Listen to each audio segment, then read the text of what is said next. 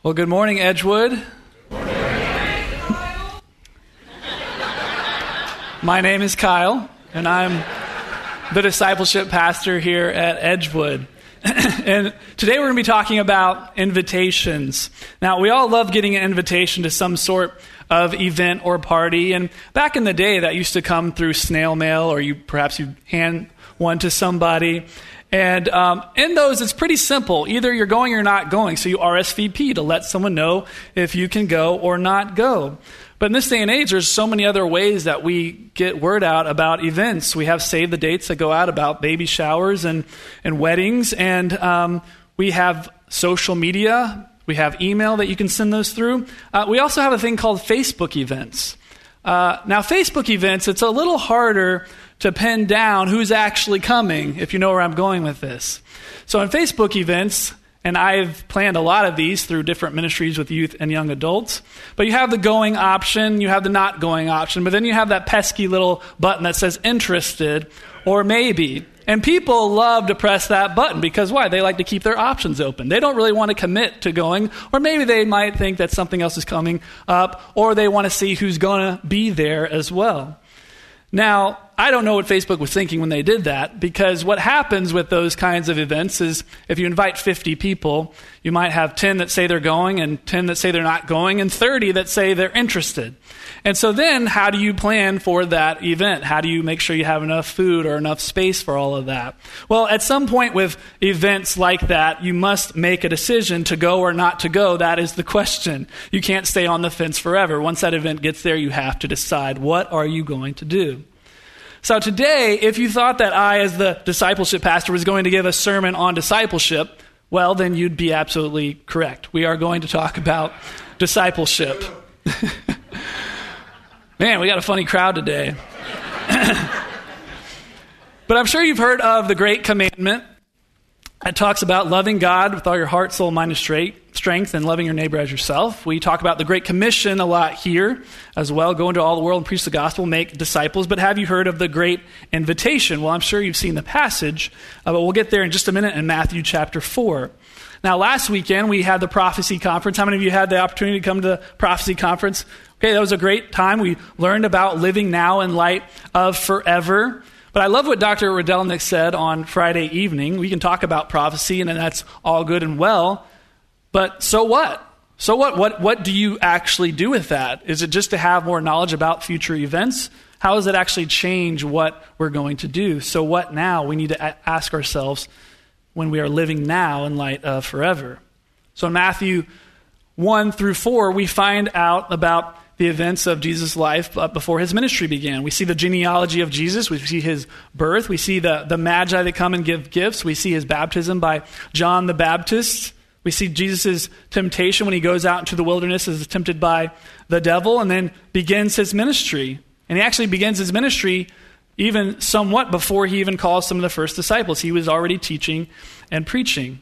So we're going to be in Matthew 4:18 through 22 today. And so before we start reading, I want to open in prayer and pray about that God will just show us, reveal to us what he wants us to learn today.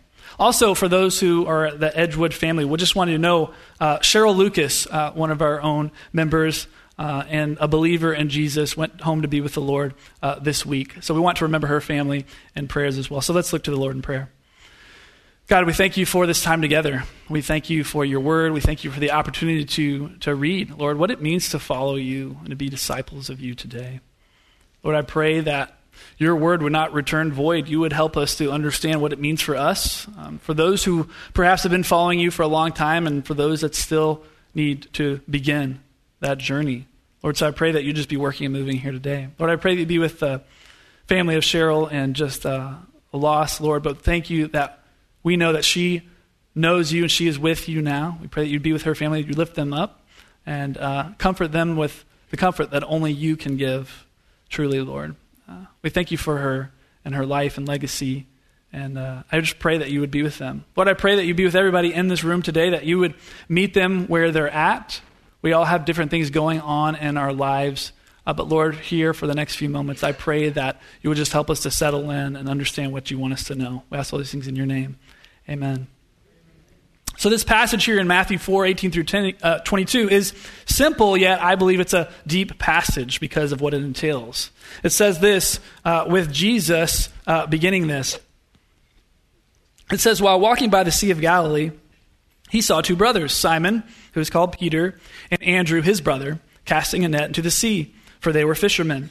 And he said to them, follow me, and I will make you fishers of men.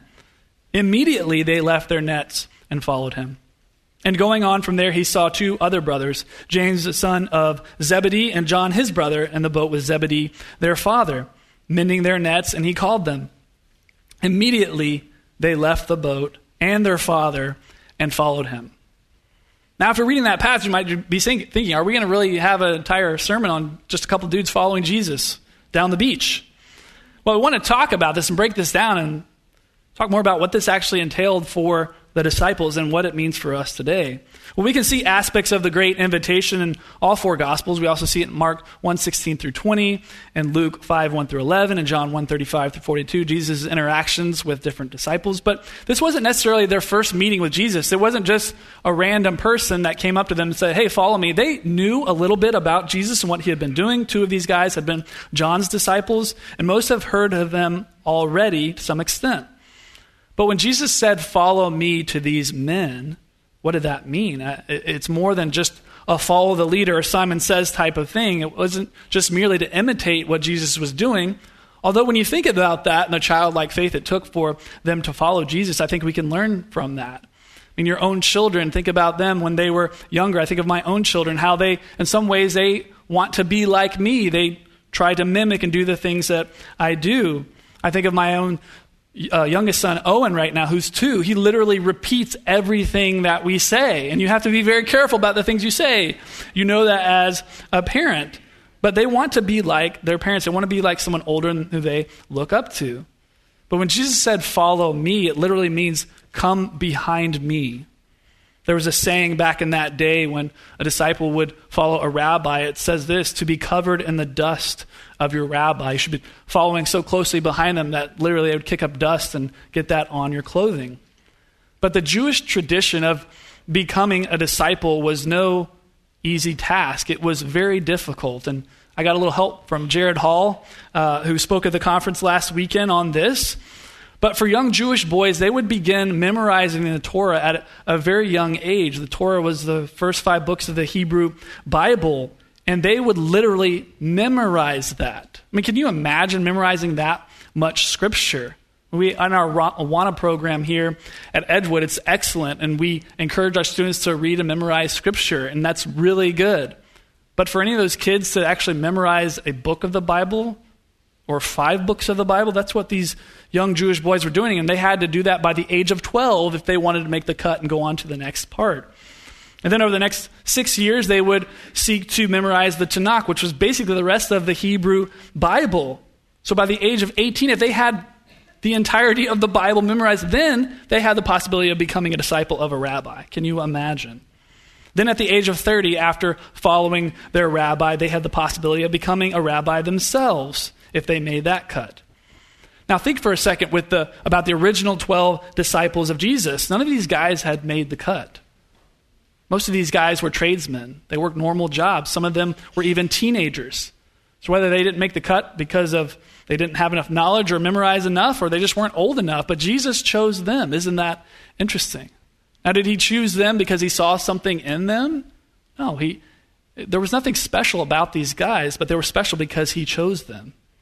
That's what's special about them. So he said, follow me and I will make you fishers of men. Basically, he's saying your days of catching fish are all but over.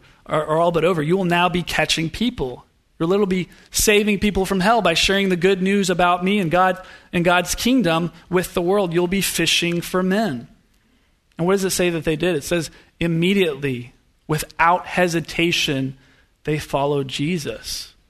Wow, they left their nets, their livelihood, even their own father Zebedee behind. I mean, imagine what he was thinking. Where are you going?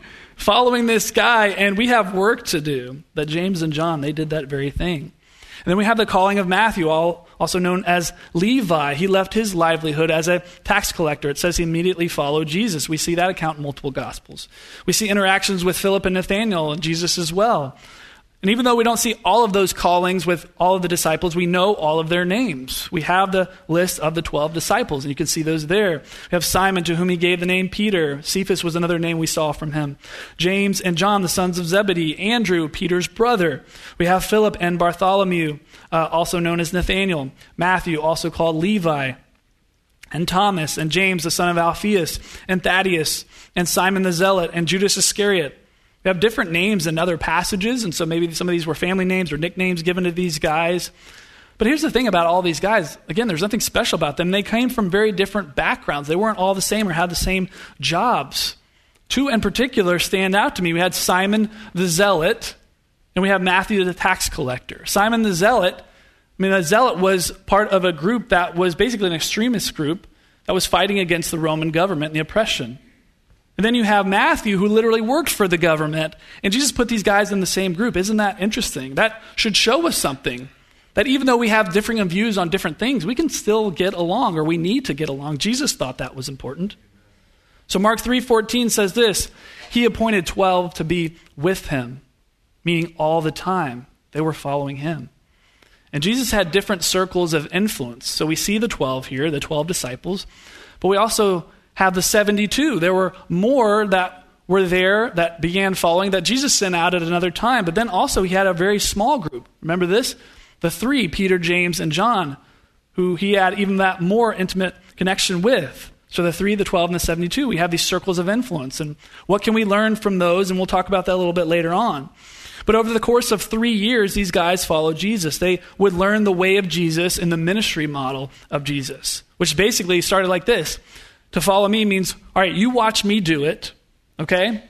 Now, I'll do it again, but you help me this time. Now you do it, and I'll help and assist you. And now, eventually he leaves, and he says, now I'll watch you do it. And that's the ministry model of Jesus that we see here. So we think about all that and what all that entailed for the early disciples. What does follow me mean for us today? What are the implications of such a passage for us today?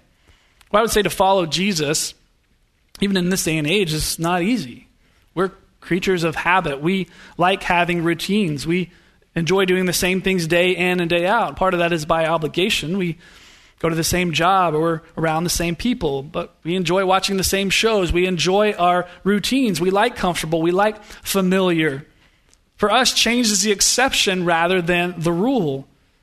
But there is something more, but it does not come naturally. We talk about living on mission here. And if you truly live on mission every day of your life, then your day-to-day interactions are not always going to be the same. They're going to change.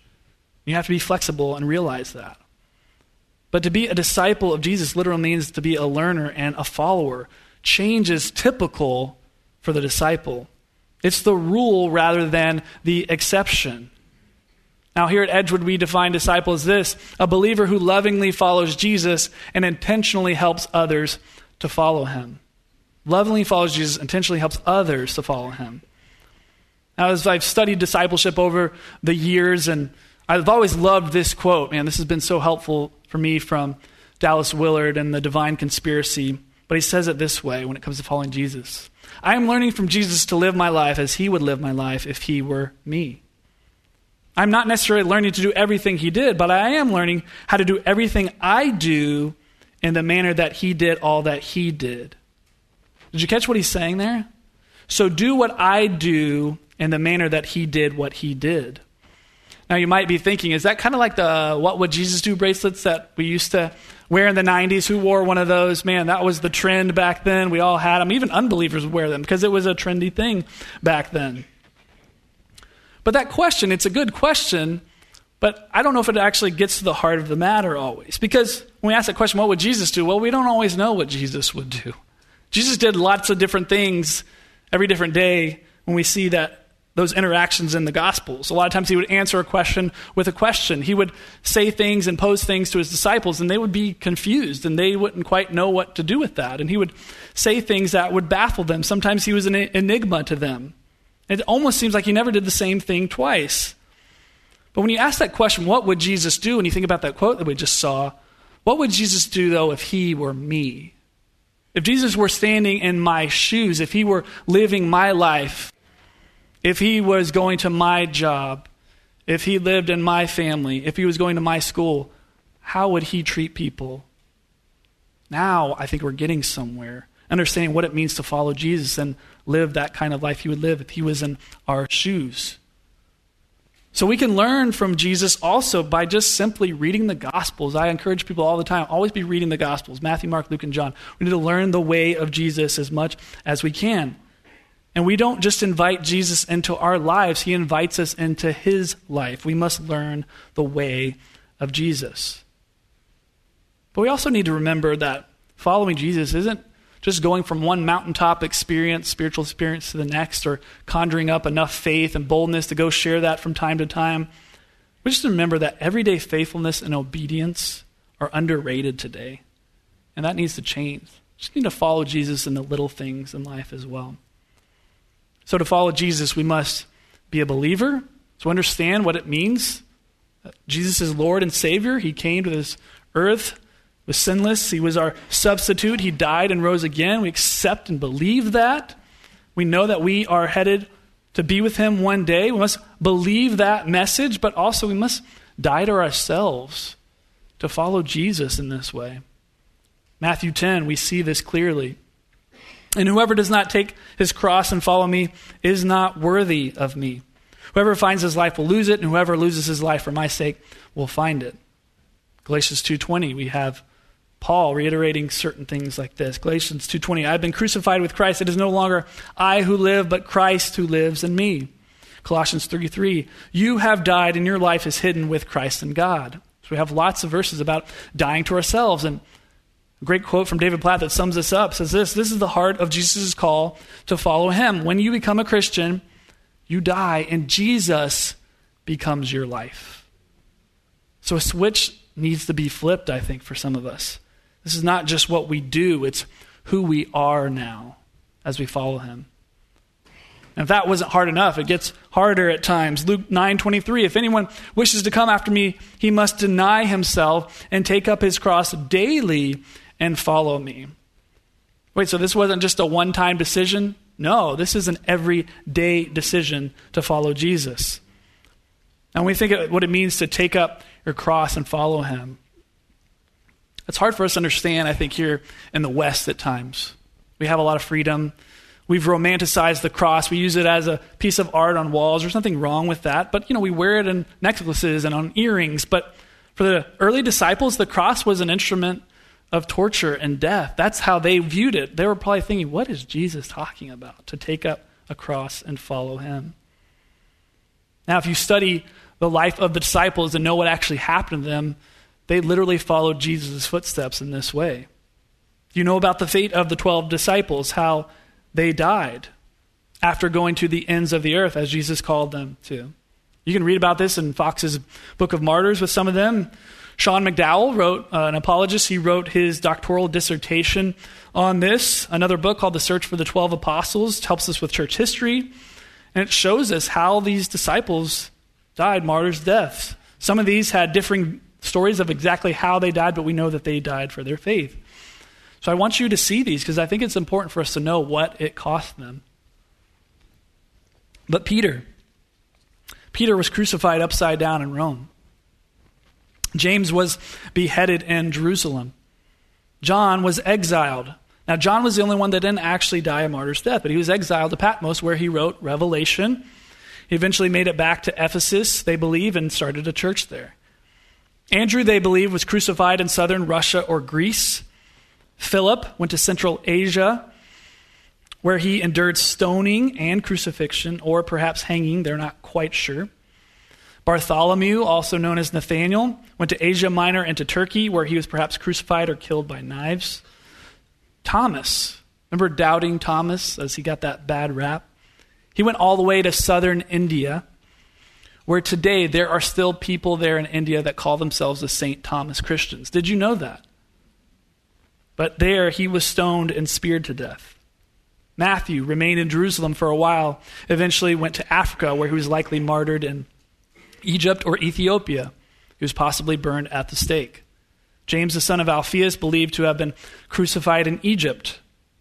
Simon the Zealot ministered with Thaddeus, most likely crucified in Persia. And Thaddeus went to Edessa in Persia. There he was shot with arrows. So these guys literally went to the ends of the known earth to spread the gospel, just as Jesus has commanded them. And we'll talk about that more at the end. But this is not to mention other disciples of Jesus that came after, like Matthias and John Mark and Barnabas and Apollos and Luke and Lazarus. What happened to them? Surely some of them lost their lives because of their faith. We know about Paul, right, who was beheaded in Rome after being in prison there. So think about this. All but Judas, who hung himself, he took his own life. All but Judas and John died gruesome martyrs' deaths after preaching the gospel to the ends of the earth. And that persecution and martyrdom didn't stop there. It continued throughout history. I recently finished a biography by John Patton. It was actually an autobiography. But this young man, went to the South Pacific to minister on the Isle of Tanna in the New Hebrides in the 1860s. Now, you might be thinking, hey, that might be a cool place to go. Not then, where there were cannibals. So when he first started telling people that he was going to go, raising support and prayer support, there were people that tried to talk him out of it, and I understand that to a certain extent. But one old man in particular said this, "Cannibals, you will be eaten by cannibals." And he replied in this way. John said this, "Mr. Dixon, you are advanced in years now, and your own prospect is soon to be laid in the grave, there to be eaten by worms. I confess to you that if I can but live and die serving and honoring the Lord Jesus, it will make no difference to me whether I'm eaten by cannibals or by worms. And in the great day, my resurrection body will arise as fair as yours in the likeness of our risen Redeemer." Oh, my word. Of course, the old man had nothing to say after that. But John, he went. He actually brought his wife and young son, his infant son, with him, who unfortunately died soon after because of sickness, because of disease that they incurred there. But John continued to minister. His life was in constant danger there. There were other missionaries that had been there right before him who had died as martyrs. There are some that had been killed during his stay there. So over the course of the next 4 or 5 years, he was sharing the gospel, the good news, whenever he could. And when he left, there were only a handful of followers, of believers in Jesus there. And he had to leave because literally his life was in danger every single day. But when he left, he encouraged more missionaries to go back. And he himself went back to another island later on. But then, get this, at the end of his life, on that original island where he first ministered, almost all the people there had become Christians. So God's word did not return void. People died and were martyred, but God's word went forth. Now we might think that, well, that was hundreds of years ago, or think of the early church and the disciples, that was thousands of years ago. Well, did you know there's probably more persecution of Christians now than ever before? You can read about this in Voice of the Martyrs, persecution.com. There are modern day martyrs today in places like Nigeria and North Korea and Iran. You can take a plane ride 12 or 15 hours and get to some of these places. It's not that far. We live on the same planet. Dietrich Bonhoeffer said this in 1940s. He was a pastor in Germany. And he had the audacity to speak out against the Nazi regime. And he was later killed because of it. He said this, "When Christ calls a man, he bids him come and die." So we must surrender our will and our ways to become like Jesus. We need to set aside our dreams and desires. We don't need to follow our heart or follow our dreams, as Disney says. We don't need to just do what feels good or feels right all the time. If our hearts have the ability or potential to deceive us, then we must seek guidance outside of ourselves, not from within. Jeremiah tells us the heart is deceitful and desperately sick. Who can understand it? We must be countercultural to the identity narrative of today. So when people follow Jesus, their lives are going to look different. They can't just look the same. So to follow Jesus, we must believe, We must die to ourselves and we must count the cost. Jesus talked about this in Luke 14. He said, before you build something or invest in something, you count the cost. What is this actually going to cost me before I do this thing? So we need to ask ourselves that question. Has our faith in Jesus ever actually cost us anything? The Bible says all who live godly lives in Christ Jesus will suffer persecution. You're thinking, well, maybe that hasn't really happened to me. We do have a lot of our freedom still here, but that may not always be the case. It's definitely not the case for our brothers and sisters in Christ around the world. But ask yourself, has your faith ever cost you anything? Has it cost you your reputation or a relationship? And Jesus did say the world will hate us. So what does that look like for you and for me? So why follow Jesus? This does seem hard. It seems like it can be difficult, doesn't it? Well, I ask you this question. Is the gospel true or not? Is it true or not? Did Jesus really come here to earth? Did he die? Did he raise again? I would say there's so much evidence for the resurrection. If people would just study it, they would understand that's true. But think of the disciples themselves. The disciples all went out and died for their faith. Now, they all also claim to have seen the resurrected Jesus. Now, tell me this, if they had made that up, if they had lied about that, would they have really been willing to go spread the gospel to the ends of the earth and then die for it if they knew it was a lie? I don't think so. So the disciples themselves, I would say, is one of the greatest apologetics that we have. We know that they died for their faith because they believed it was true because they actually saw the resurrected Jesus. There's evidence to back that up. But then on top of all that, the blessings of knowing God, both now and forever, having a relationship with our Creator and Savior, that's why we follow him. But at the same time, we need to be careful about how we spread this news, share this good news with other people. Because sometimes it's almost like we're begging people to join. We say, oh, if you just say these words, just pray this prayer. There's nothing magical about that. We need to understand. We need to fight against easy believism and realize that in Matthew 7, 21 and 20 through 23, there will literally be people who thought they were Christians, but Jesus will say to them, I never knew you. I never actually had a relationship with you. So now help people understand that, yes, accepting Jesus Christ as our Lord and Savior, that's just the beginning. But we also need to count the cost. We also need to follow him. That's what it looks like. So how do you know if you are a true disciple? Well, the first question is this: do you abide? Abide means to remain, stay, reside somewhere. Are you sticking with Jesus?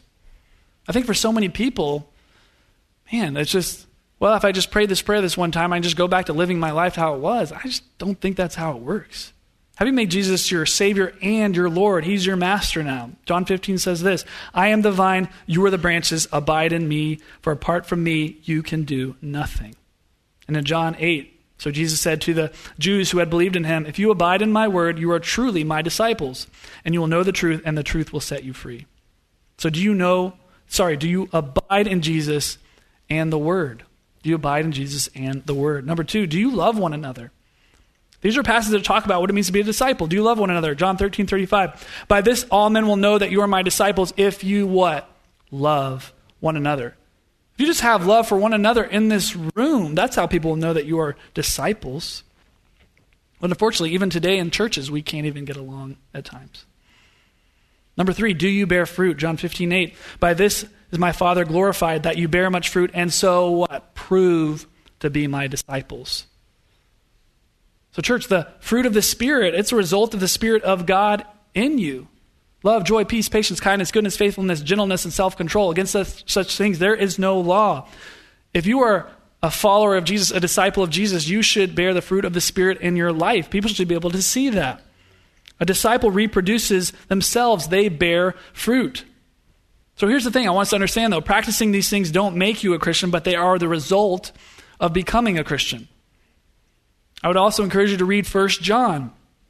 It says this, I write these things to you who believe in the name of the Son of God, that you may know that you have eternal life. And he lays out all of these things to help us to know this is a result of someone being a Christian, a follower of Jesus. This is how we know that decision was genuine and real conversion took place. So the point of sharing all of this is not for you to doubt your salvation if you're a true believer, but only to confirm it. However, if you are not a true follower of Jesus, then perhaps this is what you need to hear in order to place true saving faith in Jesus. Because I believe your life after becoming a believer can't look the same. It needs to look different. I know there's ups and downs, and that sometimes as believers we still struggle with sin and we backslide, we have those issues. But if you're going to follow Jesus, you're deciding to stick with him. So in light of all this, how do we apply everything that we learn? Well, I think the perfect application, of course, is Matthew 28, the Great Commission. Go therefore and make disciples of all nations, baptizing them in the name of the Father, Son, and the Holy Spirit, teaching them to observe all that I have commanded you. And behold, I'm with you always to the end of the age. So as believers, we're called to make disciples, not just converts. A convert is someone that just may come to saving faith in Jesus, but it just stops with them. A disciple, though, reproduces themselves. They replicate themselves. They multiply. This is a biblical command. This is an imperative from Jesus. And we must intend to do this. We have to be intentional about making disciples. It doesn't just happen by accident. That's why one of the initiatives we started here at Edgewood is called intentional discipleship. We have quite a few people here at Edgewood involved with this, and we have older, more mature believers pouring into younger believers, learning what it means to be a disciple who will in turn one day go and make more disciples. So you can sign up on the website. You want to learn more about that. But that word discipleship, it's doing life with other growing believers. And there's three things I see that it helps with. The first is accountability. We need accountability in our lives in this day and age. There's so much going on. We're so busy. There's so much temptation out there. We need other believers that we can rub shoulders with that will help us to be accountable daily, weekly perhaps, in order to make sure that we're still growing in our faith in Jesus. Sanctification is another way this helps. We're becoming more and more conformed to the image of Jesus. I think discipleship helps with that sanctification process. We're never going to get to a place in this life where we've arrived. We're always going to be growing until we see Jesus face to face. And then number 3, multiplication. Replicating ourselves, making more disciples. That's what discipleship does. 2 Timothy 2:2, Paul says this, "And what you have heard from me in the presence of many witnesses, entrust to faithful men and women, of course, who will be able to teach others also." So entrust these teachings to faithful men who will be able to teach others also. We pass it on. It doesn't stop with us. It flows through us. So let's go back to the circles of influence that we're talking about with Jesus and that ministry model, the 3, the 12, the 72. How can we orient our lives to look more like that? So here today, think of that largest number, the 72, okay? Perhaps that's kind of what this looks like. We're gathering with to worship with other believers, so that's good. But what are other ways that we're connecting with people? Think about the 12. Are you involved with some sort of small group or growth group or some kind of group of people that you do life with? But then think about the 3 that Jesus had, Peter, James, and John, that tight-knit group. Is there more people that you can trust and you can be accountable to and with? So that could be something like intentional discipleship here. That could be a smaller group of people that you're studying God's word with. What does that look like in your life? How can we orient our lives to maybe look a little bit more like that? Because I believe as believers, as disciples of Jesus, coming together and worshiping like this is good. We need this, right? Weekly we need this. But I think sometimes we need to take things to the next level. Have more accountability in our lives, more sanctification taking place. So our summary question from this, and as we've been talking about following Jesus, is this: who are you investing in? Who are you investing in or pouring into? And who is investing in you? Are you learning from someone? And are you passing that on to someone else? Man, I would love to get to a place here at Edgewood where all our people are doing that. They're involved in people's lives in that way, in some form or fashion. That's how we make disciples. We pass it on. Are you involved in some sort of group here? How are you connecting outside of these worship services? We want to connect you here at Edgewood. If you want to learn more about growth groups or home groups, come out here to the table. We have some electives starting. We have our Sunday morning growth groups going on. Talk to me about getting involved with a home group. We want to get you connected in that way. So as we recap everything we've learned today, what kind of person are you going to be? Who are you becoming? Do you want to continue to be that person who just rides the fence or who's just interested in Jesus? Or will maybe get serious later in life? We need to remember that the great invitation is still offered to each of us today to follow him. Jesus says, follow me to each of us. And I would say you can't be a true disciple of Jesus and follow at a distance or just when it's convenient for you. That's a dangerous place to be in that we've seen. Remember, a disciple is a believer who lovingly follows Jesus and intentionally helps others to follow him. As we close out, I just want to reiterate that gospel message. Maybe you're thinking here, I've never begun that journey of following Jesus. Well, it does start with that. With Romans 10, confess with your mouth that Jesus is Lord and believe in your heart that God raised Jesus from the dead and you will be saved. But let's remember, that's only the beginning. That's not the end point. That's the beginning point of following Jesus. So if you've never asked Jesus to come into your life and begin that relationship, I would encourage you to pray that today. And then commit to following Jesus for the rest of your life. So whether you're here today and you've been following Jesus for a long time or you're just getting started, ask God, where do you see me? What needs to change in my life? Am I following closely? Or do I need to pick things up? Or do I just literally need to begin a relationship with Jesus today? So as we close in prayer, you can bow your heads and close your eyes. Just consider those different positions. If you've never asked Jesus Christ to lead your life, you can pray to him today and begin that journey. Please come talk to me afterwards and we will work through that and what that looks like. And maybe you've been a believer for a long time, but you want to learn what it means to follow Jesus and to help others to follow him. So let's close in prayer. God, thank you so much for this time together.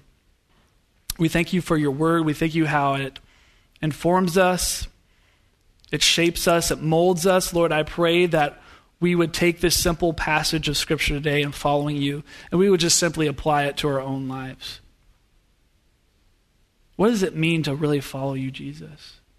If you were in our shoes, how would you act and how would you speak to people and love them and show them compassion and empathy? Lord, I pray that we consider each of our own lives that you've given us and how that applies to us. Lord, I pray that if there's anybody here today that doesn't know you, they need to begin a relationship with you. Lord, I pray that they would ask you to lead their life today. And they would tell somebody. And we would help them to get there on that journey of following you. And Lord, if there's others that have known you for a long time, but they just need to start